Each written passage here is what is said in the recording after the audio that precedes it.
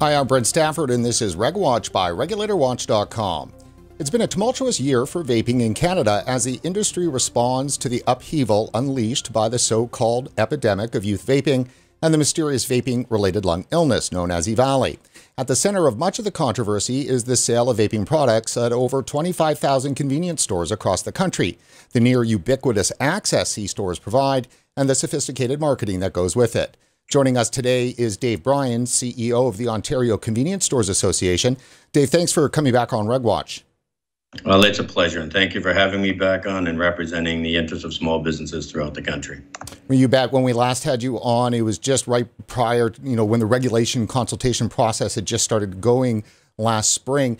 Our viewers didn't get a chance to learn much about your organization at the time. What is the OCSA? Who are the members, and what's the purpose? Sure, and thanks.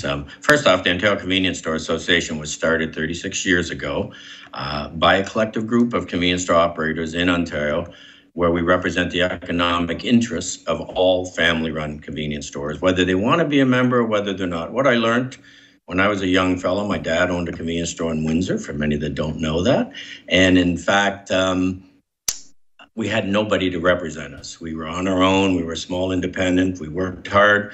But, my passion has always been, since I've taken on this role, and I've been doing it now for 17 years, is to make sure we represent professionally the economic interests of all these hardworking families. And keep in mind that 80% of convenience store operators in Canada, especially here in Ontario, are new Canadians. Some of them, this is their first-time job experience, and they come from all different cultures, whether they be South Asian, whether they be Korean, whether they be Chinese, whether they be Vietnamese, and in the East Coast, they're Lebanese. And it's important that we stand up for them and help them, because there are language barriers, there are fear of inspection, there's fear of government, and then there's a huge respect for being allowed to have a convenience store. So we advocate on all of their issues. We offer them education. We offer them training, like responsible community retailing. We've been able to engage retailers across the country, and We Expect ID, where we are now the best at age testing, by far and proven using government's data, and I can get into that in a little while. Absolutely. We also take on issue management, whether it be drive-off safety for people that are stealing gas, or to ensure the safety of our employees and customers. We take on bans. We work with the OLG and the regulator for lottery, because we are the largest seller of lottery tickets and gaming in the country. We also look at new categories. We've spent 7 years trying to get beer and wine in the convenience stores to help the channel change forever and allow it to survive. And we've had that promise from Premier Ford 2 years ago. And I expect that sometime in the next 6 to 8 months, we will fulfill that promise and start rolling out beer and wine like we see in many other jurisdictions throughout North America in all of the convenience stores. And of course, I have to take on the tobacco issues. And the reason I say that, most family-run stores, it's 60% of their sales on a daily basis is tobacco. It's dollar sales. Right. I don't work with the tobacco industry, and I have very little, I have no discussions with them at all. But my passion is to make sure that when you're selling the biggest category, you're doing it responsibly. The threat of contraband tobacco in Ontario, as an example, is 33% of all cigarettes are illegal in Ontario, so it takes away from the in-store sales and the traffic. And finally, we had the new and a rising discussion of today, the vaping file, which has been a very difficult file because it's been a very confused file, and we can discuss that in time. And lastly, we also watch what the industry does to our stores or manages our stores. Is there a fairness? And we can discuss that. And lastly, we do a charitable component. We work very hard every year with the children's foundations in Ontario, where there's 4 hospitals made up of Sick Kids, CHEO, and London, and of course Hamilton, where we work with MPs and MPPs, and we collect charitable donations on August 22nd for these hospitals. And I think all of us should reach in and dig deeper when it comes to sick families and sick children. And of course, we lead on that file as well, and it's called C-Store Days. Fantastic. So what's the difference then, I guess, between family-owned, which you've made a very strong distinction on, and then the rest, which I guess are the gas station C-stores and the 7-Elevens and so forth? Is it just simply that, or is there a whole different lobbying structure? Are they the big boys and you the small guys? How does that work? Well, at one time we used to all be one, and I used to represent all of them. But the big gas guys decided about 2 years ago, in conjunction with Big Tobacco, to break away and open up the Convenience Industry Council of Canada. And hats off to them. Good luck to you. They wanted a national organization mainly driven to represent the tobacco interests of the tobacco companies. And as you know, my passion is I will represent the retailers and not the issues of the tobacco companies. And so we've seen the big divide where the big companies have little care for the 60% of all convenience stores in Ontario. They're able to work with Big Tobacco for big promotions, for incentives, for data capture, for selling of information, while the little store gets very little. So we stand up for the little guy, and the big guy has gone away and done what they want to do. And I just hope everybody understands that we are not the voice of the tobacco industry. When I speak to you or anyone like that, I am the voice of retailers. So yes, there is a chain component, but keep in mind a lot of the chains I talk about, or the chain business, many of those stores are family run as well, and they can and will join the OCSA on their own. There are corporate stores that will always be under the direction of the corporation. But for us, it is important, and I'm disappointed because it's important that an industry be together. It's important that an industry want to represent itself totally, but we've seen this separation because big wants to be big and forget the little guys, but I won't do that. Well, it's interesting, on specifically the vaping file, we've seen things shake out where the interests of Big Vape, right, the Juul, Big Vape, and Vype, and so forth, seem to be somewhat different than the interests for open systems and, specialty retail. So it's kind of the dichotomy is kind of transported over, because even at the convenience store level, you've got a difference between big and small. Sure. Well, we see it just as you said with the vape group. You now have what is called VITA, which is Big Tobacco again, putting in big money, who has left the Canadian Vaping Association alone, just like the OCSA versus the CICC. And again, it's Big Tobacco directing where the money goes, and Big Tobacco trying to control the agenda and also the information. And I am very disappointed because my background before 17 years ago was in the tobacco business. So I'm pretty well qualified to talk about the issues of Big Tobacco versus little bit business. And that was going to be my next question to you, actually. Could you explain that background so you were transparent in terms of your experience, and also to use that to validate some of the things that you're going to say? Sure, I've always wanted to be transparent. I had a career in the tobacco business and of course, learned a lot from it. I did learn a lot about responsible handling of files. But when I left the tobacco business 17 or 18 years ago now, I believe, I was asked would I come along and help small business? Could I rebundle and help the little guy grow and survive with my passion?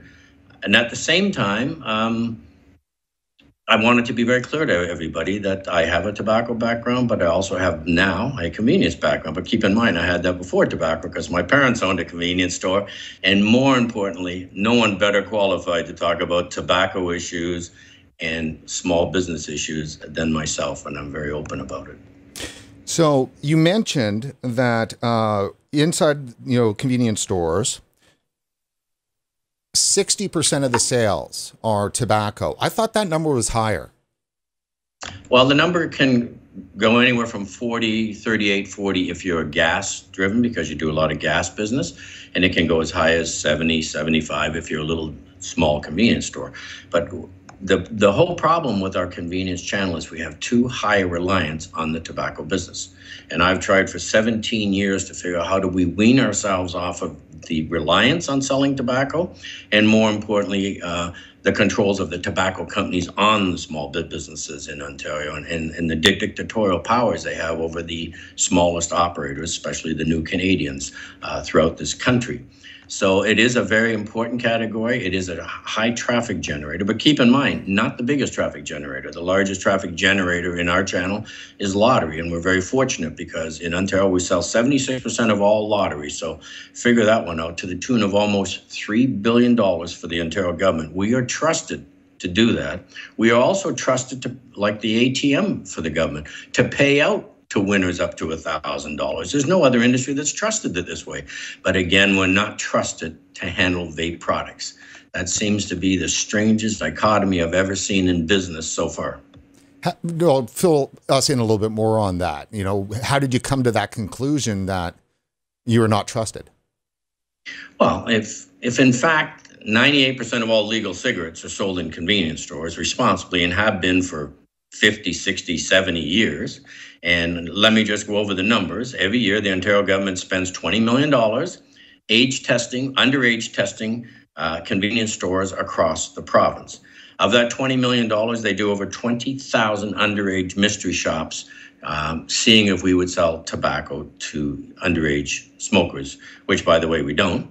We then go to the Attorney General and ask them for their data of the number of charges, whether we made a mistake by leaving the flap open, whether something was showing when the inspector walked in the store. And when you overlay those two studies, one being the mystery shop program and one being the charges, we pass at 94.7%.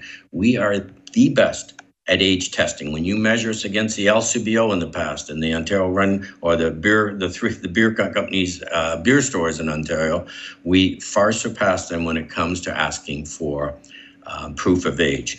And that is because the penalties are harsh. The harshest penalties fall on convenience stores. There's no penalties if you sell to a minor beer in a beer store. There's no penalties if you sell at the LCBO to an underage shopper. You get a slap on the wrist, maybe because you're unionized, I think, or maybe because they're allowed to be self-regulated.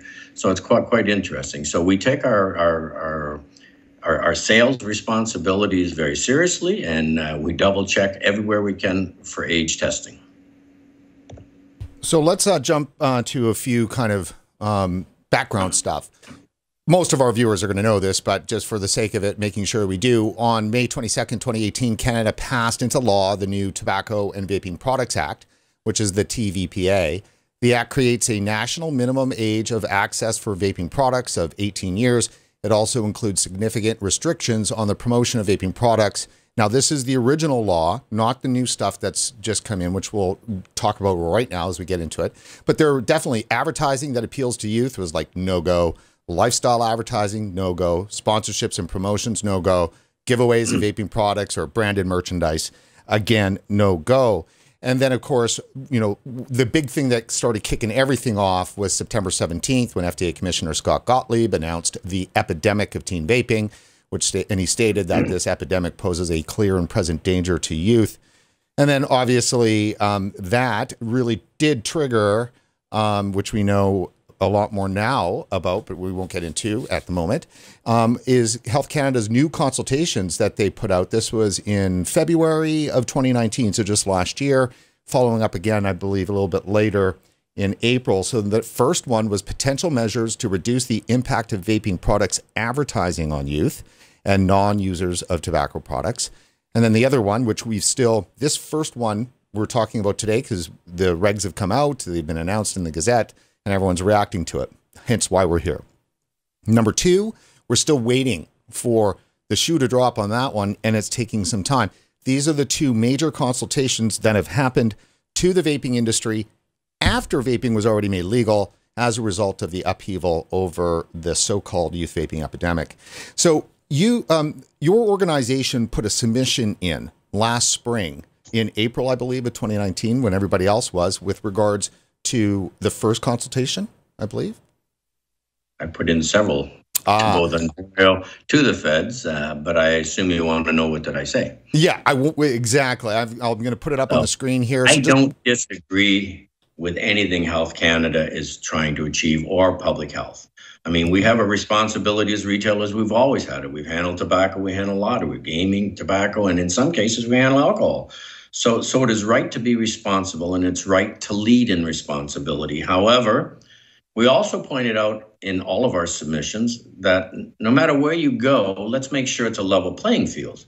If 98% of all smokers come into the convenience sector, legal smokers, they have to have the opportunity or be allowed to make what I call an informed adult decision about going to a new, safer perceived product called vaping. If you wanted a flavor, if you wanted a strength, no different than a light cigarette or a filter versus a plain, you have to be able to make the adult choice. And here's a channel that has proven over and over with every study, including government studies, that we can handle any age contentious type products, lottery, tobacco, alcohol.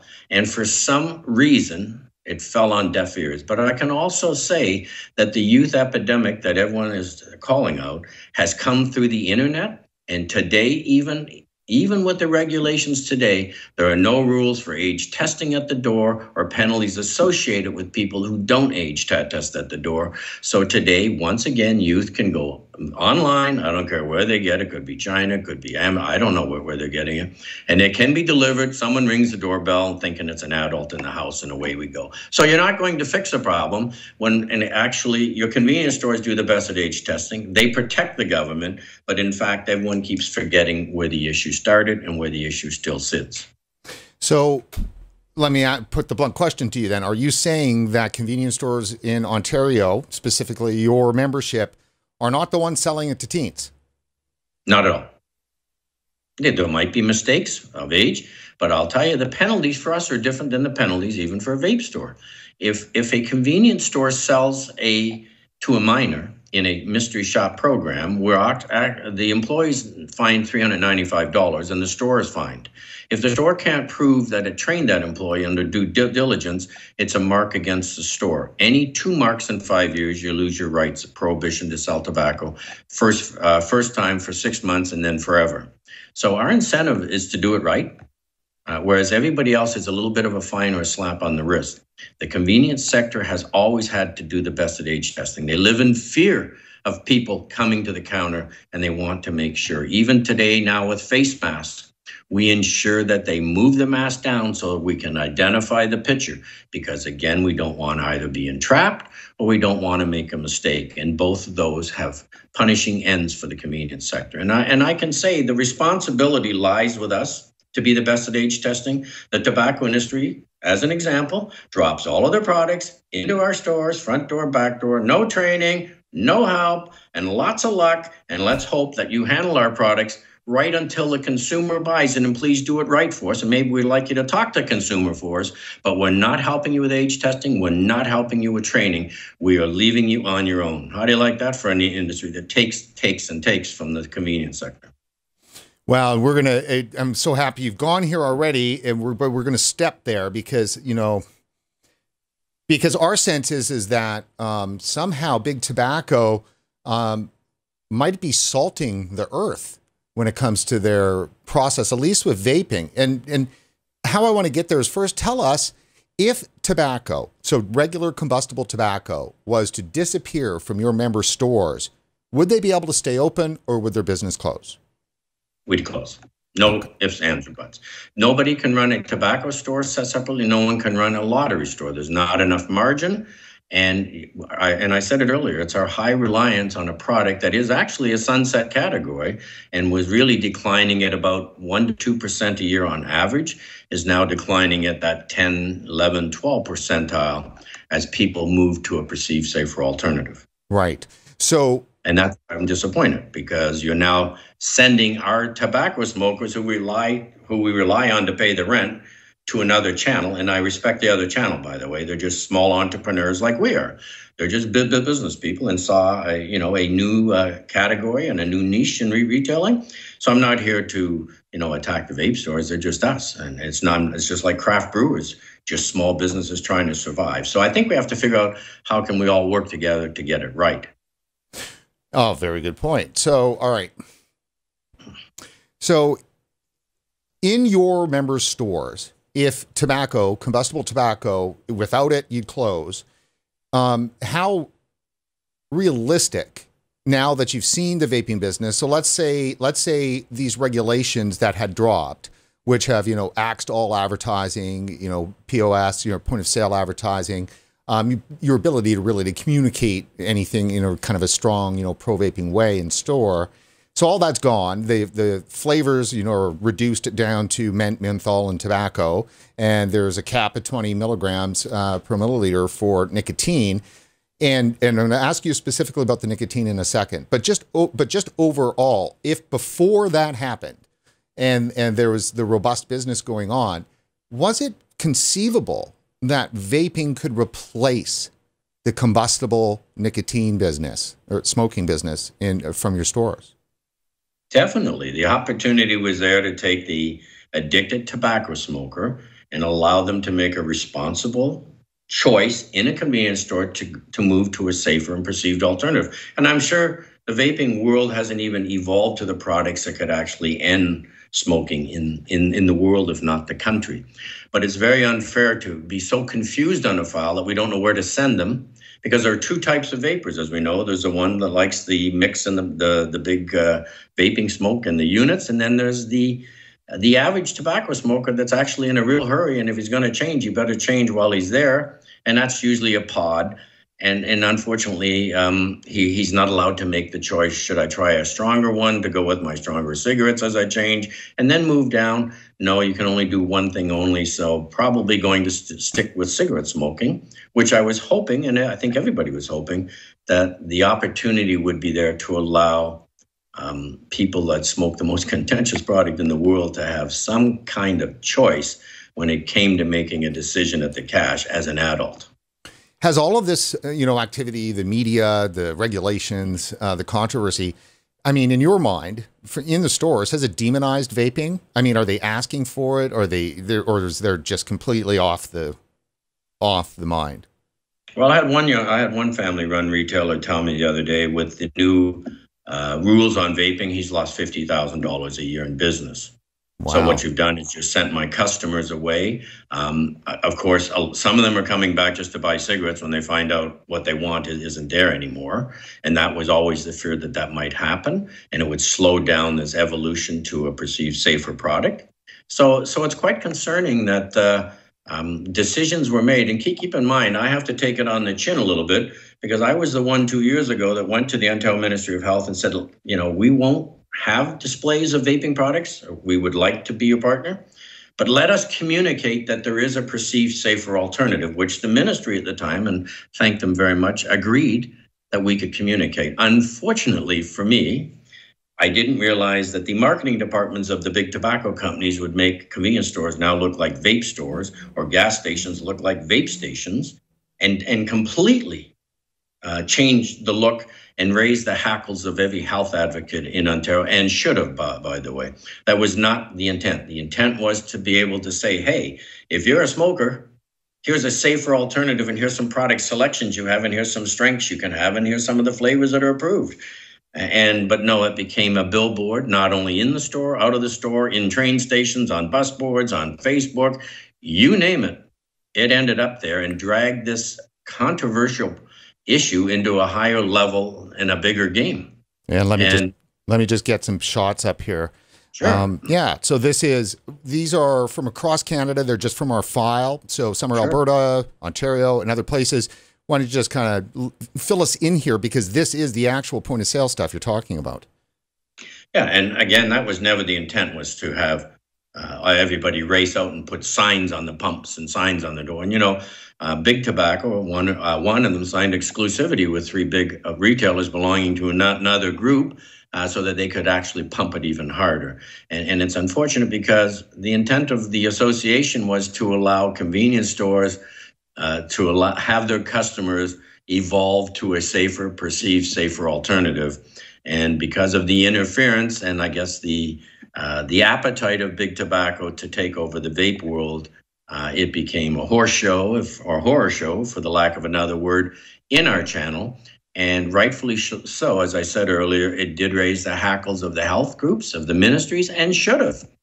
And so I take it a bit on the chin for going to bat for small business, because I wasn't representing Vype, as you see in that photo, any of them. And look at what they did to our stores. And the poor family-run retailer had no choice but to do this, or be cut off from deliveries and products. And I think it is so unfair what happened to them, when in fact no one wanted to sit down and say, how best should we manage the vape file going forward in this country, and how can we work together with governments to get it right? No, we went off on separate agendas, separate thoughts, separate promotions, separate marketing plans, and separate under-the-table payments, and actually may have destroyed a potentially safer alternative for tobacco smokers. So you and your association and your membership were 100% behind vaping as a tool for harm reduction, and to push it in your stores? Definitely. We were there, and we were doing it quietly and respectfully right. We're the ones who the government will listen to, because keep in mind, I don't know if I said it earlier, the Ontario Convenience Store Association takes no money from the tobacco companies. We do not talk to them. We don't represent them, even though, you know, my background. And so we are a little bit more creditable when we want to work with government and health agencies, because we're not going to be told what to say. We're here to figure out how to change the business and change it right. And I thought we were on the right track, but you showed the pictures, you showed the mess that happened to us, and that was in a very short period of time. I mean, I walked into stores and was shocked. I'm the one who negotiated that we should have the rights to communicate. Now we're down to the rights of 3 little price signs that they're probably all fighting over, and 3 flavors, and the minimal nicotine level, which isn't going to accomplish anything. So you believe that level of point of sale advertising that we just showed our audience, that was deleterious to vaping in the C-stores? If anybody walked into Union Station in Toronto, which is the biggest train station in Canada, it was Vape Central. Every poster, every booth, every wall. And at the same time, convenience stores were not allowed to sell or promote Vape products. There was just something wrong. Sure. Now that's outside advertising. So I want to just make sure I separate that for a second when I'm asking this question, because inside convenience stores, the POS advertising, isn't that the advertising that is designed to do the communicating to the smoker to let them know that the products are available? I mean, if it's just a black and white sign, I'm like, I guess I'm pushing you, Dave, because it wasn't your original instinct right that this, POS is needed to communicate about the product, but it's just the execution was, gaudy, ostentatious, down, in your face, maybe too much. Is it a too much point of view, or is that you're happy the point of sale inside your stores is now gone? Well, I'm not happy because you can't communicate. Right. So it's catch-22. Yeah, but at the same time, I have to respect the ship may have left the dock because of some of the past happenings. And at the same time, there has to be cooler heads prevail, because what happened is you had vape stores wanting to do their things. You had Vita wanting to do big things for big tobacco. You had CICC, that gas group, wanting to take more money than they ever could from the vape. Hey, you can't blame them.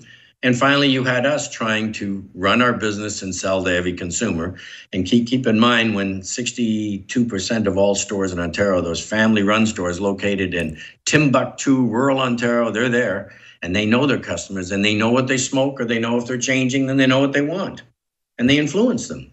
And now that we've lost that opportunity to have any sign in our store saying, why don't you try this safer alternative? And it may be because big companies, and big tobacco hadn't got involved in this, and we just left it to the little vape people when they started.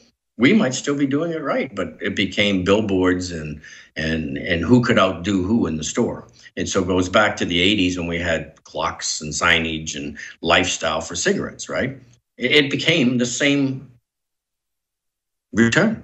And yeah, you bring up a great point, Dave, because, we've been through this route before, and so have the tobacco companies, and they know darn full well what the reaction would be to that level of advertising. I mean, and like you're saying in Union Station, I mean, so in your face. I mean, honestly, I'm asking a serious question here. Could it potentially be that big tobacco salted the earth with regard to the vaping business in Canada and decided to just try to sour the entire thing, because then it just, goes back to their regular business? And that's because big tobacco was behind the 8 ball. They weren't the leader in that category. So why not do as much as you can, as quick as you can, to take what you can from it, and that'll be all you have left in the future. And then from there you go and you try and influence the clerk to make the sale for you rather than put a sign up. So there's different things going on under the table all the time, where you pay big chains to do certain things for you, or it's called switch selling and all of that, which has to be controlled, and we'll have to figure that out in time too. So I mean, so big tobacco brought some of its techniques and tactics over to the vaping side. Is that correct? Full out. Even in sponsorship, we see it now going on Formula One cars again. So we're starting to see that. So describe for us a little bit of some of these things, backroom deals, payment, stuff like that happens. How did that affect vaping? We definitely have, what I don't want to do is show stuff out of the blue, yet I want you to kind of lead through, because you've sent RegWatch some materials with regards to Imperial Tobacco, JTI, and I think one other. So why don't you direct me what you would like to talk about here, because it's up to you to discuss these issues. Well, as you know, again, I went back to the table to negotiate what we call time now to allow us to adjust to the new regulations for vaping. And of course, July 1st was the kick-in date. Because of COVID, we asked for a further extension but didn't get it, that you could only sell mint tobacco and menthol in 20 milligrams, and all other products were illegal to be sold in the convenience sector. Those were left now to the vape channel. However, they did agree that the government, that if you were stuck and had some wayward flavors or you had some high nicotine products that you had yet to sell and you couldn't get them returned, they would forgive us a little bit and let us try and sell them through rather than hurt the convenience sector. What really happened then is the industry itself, both Imperial and JTI, both interpreted that you could buy as much vaping products as you wanted prior to July 1st, and you were allowed, including, by the way, it was in conjunction with this Convenience Industry Council of Canada, and we tried to warn everybody, load it up, we'll ship it to you, and you have until December 31st to sell it, which was wrong. The spirit of the Smoke-Free Act, the spirit of the Vaping Act was, you know what, if you're stuck, please forgive small business. But there's no tobacco inspector, the Smoke-Free Ontario, and I appreciate that. He's going to walk into a store and see 10 cases of vaping products that somebody sold to you, and you said, well, I have until Christmas to sell it. That wasn't the intent. The intent was to help small business again. The intent was to get them over some of the issues where big tobacco may not take back their products right away and encourage you. And then they turned it around and said, you're allowed to sell it. And that was so wrong and so unprofessional, both of the associations that got involved, the wholesalers that got involved, and the manufacturers. And you see the letters that they did issue to the stores telling them, hey, partner, you have until Christmas to sell this, which in the spirit is wrong. Today, we've instructed, once again, all convenience stores, pack up the boxes of the products that are not authorized. Do not be offside with your local tobacco inspector because you have a working relationship, and ship it back and demand a refund immediately. And this all took place from, I'd say, June 20th until June 30th, trying to encourage people to load their stores, which was wrong under the Act and under the spirit of the Act. And if anybody knows the spirit of the Act, Big Tobacco understands the spirit of all of these acts. And it will not be tolerated by Smoke-Free Ontario, and it never has been. And hats off to the government for at least clarifying it every time to help small business. Because keep in mind, Big Tobacco and associations don't get charged with buying vape products and keeping them in the stores. No, only the little family-run convenience store gets charged. But these type of letters that you're showing is so unfair to the to all of our members, and I have to continually clarify these things. And it goes back to nobody's at the table working on what is a solution and how best should we manage this category. This has been the biggest disaster management plan I've ever seen for an emerging category that perceivably could have been safer for tobacco smokers. I mean, this is pretty incredible here. Just this line, you know, this line here, this is Imperial Tobacco. And this will be the last opportunity to order flavor pods that will be banned in December 31st. And obviously we're talking, this ban is actually happening now. So your members are getting, it's already banned. So yeah, there is no extension to sell off the product. So Big Tobacco is dropping this stuff off. Now, you said something in our pre-interview that was surprising to me. So they've got the ability, I guess, obviously legally, right? The way the payment system works, that they can just, you know, basically self-order product and drop it off. Take it out of your account. Explain that. Family-run retailers continually get pressured by Big Tobacco. If you don't buy this, first off, there are different deals. So big chains make millions and millions and millions of dollars under the table for selling data, for having a relationship with tobacco, for doing what they're told, and also funding their association, whereas the little guy gets nothing. He gets peanuts, but he does get a discount, and we'll say, I think one of the deals is you get $4 off a carton if you make our quota for the month of July. So at the end of July, you haven't made the quota, So you lose money because you use the $4 to try and make the quota or some of the $4. And it's so unfair what's going on. We've asked the government, could you take a look at the fairness versus unfairness of the tobacco business? In Quebec, they've banned all of this. In Ontario, it's getting worse and worse. Small business is hurting more and more.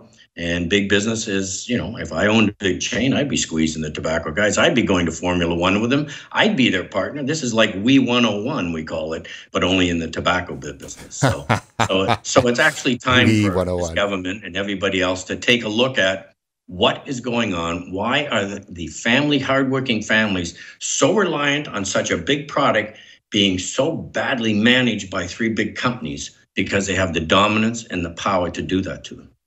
Somebody has to do something about it or have a discussion about it. So, I mean, you're spitting mad. I'm disappointed because at one time, tobacco companies were the backbone of the small business. Today, and I can tell you, we just did a tobacco survey, which you're probably going to touch on, but small business makes 5 to 10%, probably closer to that 6 or 7 on selling a pack of cigarettes.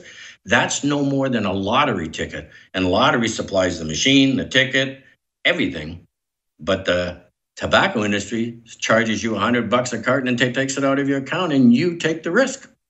So it is so unfair. And regional chains, so the mid guys that have a little bit of power, they make 10, 12, 13%. And the big companies, and you can name them who you want, but think of Big Gas, is at 15 to 20% because they have this business relationship that they're putting millions. And if somebody studied that, they'd see the millions going into big companies, while the little guy down the street who's working his little tail off is under threats all the time. There's no love for the industry anymore.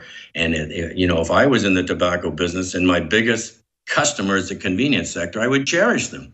Instead, they've separated them, big versus small, and hoping that maybe the small will go away and we'll have few shipping points and we can work better with the big guys and influence them more, as we've proven. Aren't you worried about the reaction from Big Tobacco to some of the statements you're making here and I'm sure elsewhere? I mean, you've got a strong opinion when it comes to the supplier. Well, I don't think it's the reaction because they'd have to come to the table. I haven't said anything of any documents of that. All I'm telling you is that it is unfair what they're doing to small business. And I think they know that, but they're enjoying it. And they're going to have to come to the table and figure out, let's be honest, they fund certain organizations to speak for them. And they don't tell you that, but I could tell you that, but I'm not going to do it on the air. And they don't like the Ontario Convenience Store Association because the Ontario Convenience Store Association represents the interests of the family-run retailer, not the interests of the tobacco business. When I do fix a problem, they take advantage of it, as you see, because they can't get meetings with the government. They've lost the trust over the years. We haven't. We've built that trust because we work with Smoke Free Ontario. We work with ministries of health. We work with small business ministries. We've always worked with them. So let's talk about the survey you just mentioned. I've got that up. What's the key takeaways that our audience should have on that?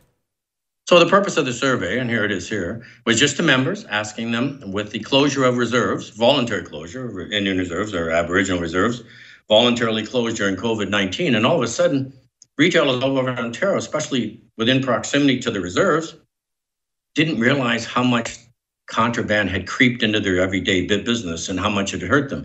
Stores were calling us saying, I'm up 30%, I'm up 20%.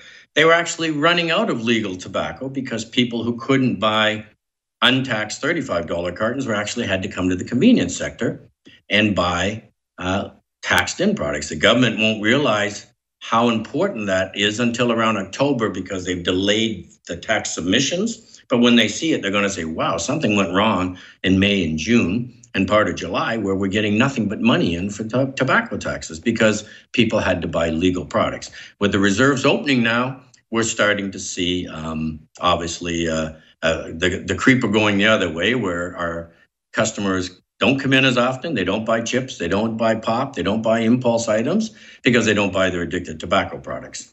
And again, I've been working this contraband tobacco file, I'll bet you, for 15 years. Everyone keeps closing their eyes to we can't do anything because it's on Aboriginal grounds and the stuff's being shipped all over the province and people are driving in and out. But it truly hurts the legal market. And this study proved that, 48% of all locations showed an increase of weekly sales. I mean, they all realized the importance of how contraband had actually hurt their business and their in-store sales until the reserves voluntarily closed. So it's just a good study to share with government and say, if you're going to do something to help small business, there's two things you can do. One is you can somehow minimize, I don't think you'll ever fix contraband tobacco, but somehow minimize what it's doing to the family-run stores. And two, let us open a new category. I mean, you promised us beer and wine in convenience stores for the last 2 years. Let's get moving. Let's help craft brewers across the country, or across the province. Let's get it going and help small business that can help small business. So there are, obviously, Dave, quite a few, great survey, and it's timely. That's, it's awesome. If you're okay with it, we'll curate this to RegWatch. Just let me know after. Sure. And so there are a lot of people with inside, the traditional vaping industry, the advocates, the vapors, the community, all of the, specialty retail stores and everything else. I mean, they're pretty darn convinced C-stores were the problem. That, obviously, and the big guys. I always say their names, Juul and Vype. I mean, that's really who, the big players. So how do we get over this? Because there's going to be, thousands of our viewers I know are just got it for C-stores. And how can you assure them that you weren't part of the problem? Hard to do. But I can tell you, I mean, statistics don't lie. When you have 20,000 mint mystery shops and you're spending $20 million sending in underage shoppers and you're passing at 96%, I think it's hats off to that small channel that's selling some of the most contentious products. Yeah, and I don't knock the vape associations for trying to use the convenience stores because they want it 19 plus. I mean, they're small business operators, and maybe they were right. They weren't right that we do it wrong, because we knew that vaping was an epidemic long before Juul and Vype arrived in Ontario. This was coming to every high school through the internet, through word of mouth, through Facebook. And it's still being delivered behind our backs, even by some underground vape shops, to people's houses with flavors that are not authorized. And that's for governments to figure out. But, mine is, let's stop picking on one channel versus another.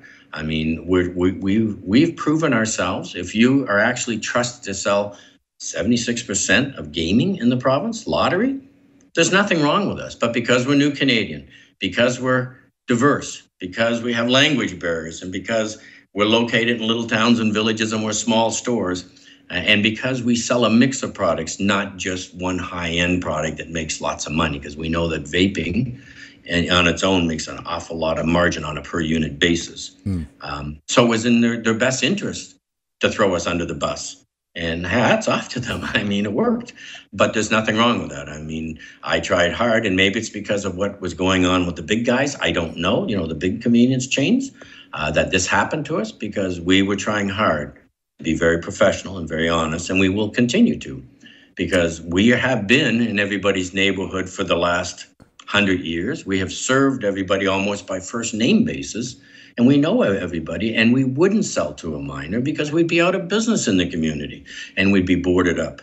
So now I know that obviously you don't represent nationally in the bigger chains, but, is there a difference between the smaller family-run independent businesses with regard to the potential selling vaping to youth, or do those statistics apply to the entire Canadian industry? Can you say to our audience, big or small, in Canada, if you're a convenience store operator, chain or independent, you're not the problem? Is that what you're saying, or is you just saying it only for Ontario and your members? So in past studies that we've done, and because we don't have a lot of funding, but we have done past studies, there was no difference between a corporate chain doing a really, nice signs, best of everything, because it had lots of gas money, or a family-run independent, because the penalties were the same. And in a small community, word travels fast in rural Ontario. Sure. If somebody is selling to a minor, they would cut them off.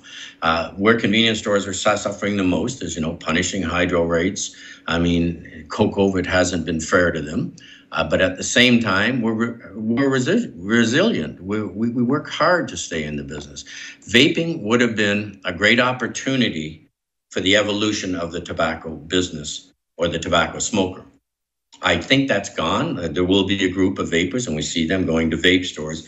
But I think the opportunity's been lost to actually take the millions of smokers and move them in to a safer alternative. You know, we've got a heat and burn product out there that's having trouble in Canada getting off the ground for some reason. We have vaping that has taken off and been the controversy. And I would assume that more adults vape than youth, and more adults are going to vape stores. And I'm sure there are some weak vape stores, as there may be some weak convenience stores in a community. But I don't think it's fair to use the small business I don't know. Well, you layout. said, yeah, I did, and I totally got it. So, man, it's troubling to hear you say that you think that the opportunity to make that switch of the millions of smokers still left in Canada, to make that switch, that opportunity is over. It was just starting. We saw it. Our tobacco business was down 13% over a year period, right? And our vaping was up 14, 13, 12%. So we saw the switch. So we knew it was working, but nobody wanted it to work their way, right? Or our way. They wanted it to work. Everyone had their own agendas, as we've seen and heard, and that's why this is the most confusing file I've ever operated under, with everybody saying something different and nobody going forward together. It was very easy to come together and say, you know what, how do we get this right? But remember, if I was a vape store operator, I mean, obviously I have an agenda because I just opened this business. Why would I want to tie into the convenience sector and let them be a competitor, when in fact it was the convenience sector that has the customer that would make you the competitor? So it's actually going to be an interesting future. Unfortunately, we may see smoking grow again. With the reserves open, people are flocking back. They're lined up again to buy smokes. You only have to drive by anyone that's by a reserve. They have self-serve displays like vape stores. They have signage. They have flashing lights. They even have hostesses sampling, and nobody cares, right? Nobody cares. But in the convenience store, lock it up, which we do, out of sight, out of mind, and spend $20 million a year making sure it's out of sight, out of mind, and they're age testing, and forget what's going on around us. Well, I mean, that's shocking, because at RegWatch, we've always believed that convenience stores, the ubiquity of convenience stores offered a huge opportunity for harm reduction, because, as you said, 95, 99% of all smokers are getting their cigarettes through the legal cigarettes through convenience stores. And so that's the moment you want to destigmatize vaping and put, plenty of options in front of them. Now, I've said, because this is now 3 years of the discussion around C-stores with our audience. And I mean, for those members of my audience who aren't familiar with my argument here, but there is a cost to acquire a new customer. And with vaping, you have the cost to switch somebody from smoking to vaping. And, if vaping was destigmatized, lots of opportunities, and at C-store was able to bear the cost of converting a smoker to vaping, then that cost doesn't get borne on the small vaping industry, and then all you have to do is now go get them and get them to come in your store for greater options. And so that's been lost. I mean, a bunch of opportunities have been lost here. Sure, it was an easy option to allow a smoker to make an informed decision at the point of purchase. They're not going to sit there and say, oh, geez, you don't have my vaping strength and flavor of choice. I'm going to jump in my car and drive 4 kilometers to buy it. No, they're going to go for their nicotine fix. And it's unfortunate that no one realized that. I don't know where the influences came from, how they came. And I can tell you, most vape companies, I think, have done a very disciplined job at managing the category and working with our stores.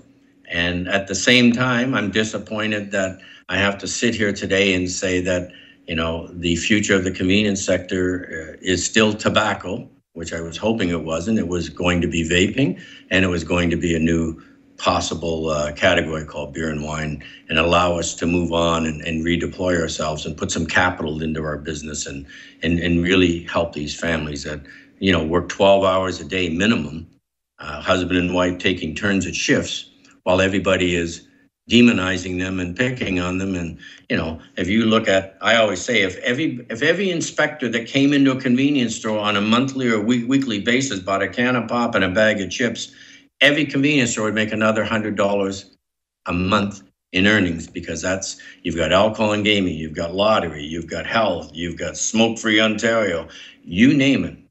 These people are coming in. That seems to be the target.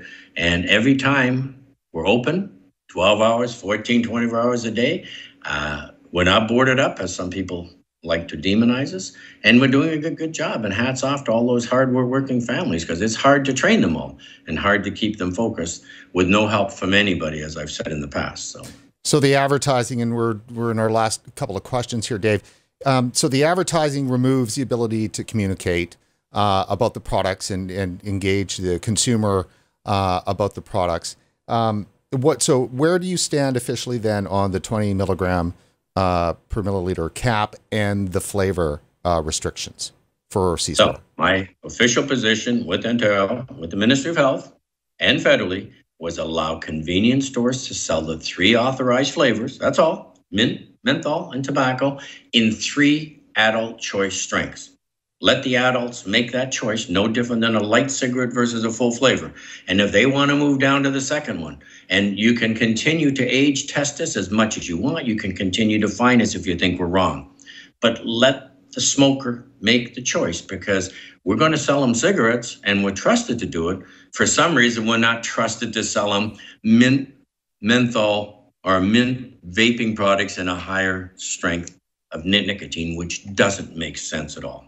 It just doesn't. I mean, it never has. I mean, it's no retailer has faced that now you have to go to 2 different stores to get a product. That was, and you don't see that with alcohol. You don't see it with marijuana. You don't see it anywhere. You know, they even allow vaping supplies now in marijuana shops or cannabis shops, but not in convenience stores. So let me ask you this. A lot of research has come out, both in the U.S. and I think some in Canada. It's not as strong as in the U.S., but definitely a large percentage of teens that are getting their vaping supplies are getting it through social sources, which means that it is from people who are of age, maybe their peer group that might be a year or 2 older, or even parents who have taken a look at this and said, look, we know that this is better for you than smoking. We'd rather have you, vaping than smoking. And so they've been acquiring it, or uncles or, brothers and sisters. We know social sources. So I know that you've been saying the internet, but we have to bring social sources in, because they may actually be the ones buying it at convenience store. So is there any way that you guys could figure out, knowing, if they're buying it for, if they're a social source? We've always had a policy, and all stores follow it. If you believe somebody's buying a tobacco product for you, don't sell them. Okay, and there is no other way. That's for government to think about education, outreach. I mean, the convenience store is the best place to educate, and we don't do it. I mean, I always talk about childhood obesity. They wait until the child gets to the doctor's office to hand them a brochure, when they could have actually had the back wall of a convenience store talking about healthy options and healthy lifestyle. But because of the influences from different groups, you have to wait until the obese child sits in the doctor's office to get a pamphlet telling him what he should be doing. And I think we all have to come together and say, convenience stores in Ontario see, for those that don't know, 3 million people a day for various reasons all through Ontario. And there's a great opportunity, I've said, with the government and with health, to message, whether it be flu shots, whether it be COVID, whether it be the back walls sit there. They used to have tobacco advertising. There's ways of communicating with 3 million people, and you reach them in every community. A billboard on the Gardiner does not reach a whole lot of people, especially at 120 kilometers an hour. We reach them if you want us. If you want to be our partner, we're there to be your partner. We're there to help you communicate to citizens throughout the province that come in every day. Many kids, even with their allowance, not bad if you could sit there and start educating them as well. Problem is that with the TVPA, you're not allowed to communicate anything that talks about benefits or even alludes to that. And so hopefully there will be some risk-adverse statements or risk-benefit statements, risk versus benefit statements that come out. Let me ask you this with regard to Health Canada.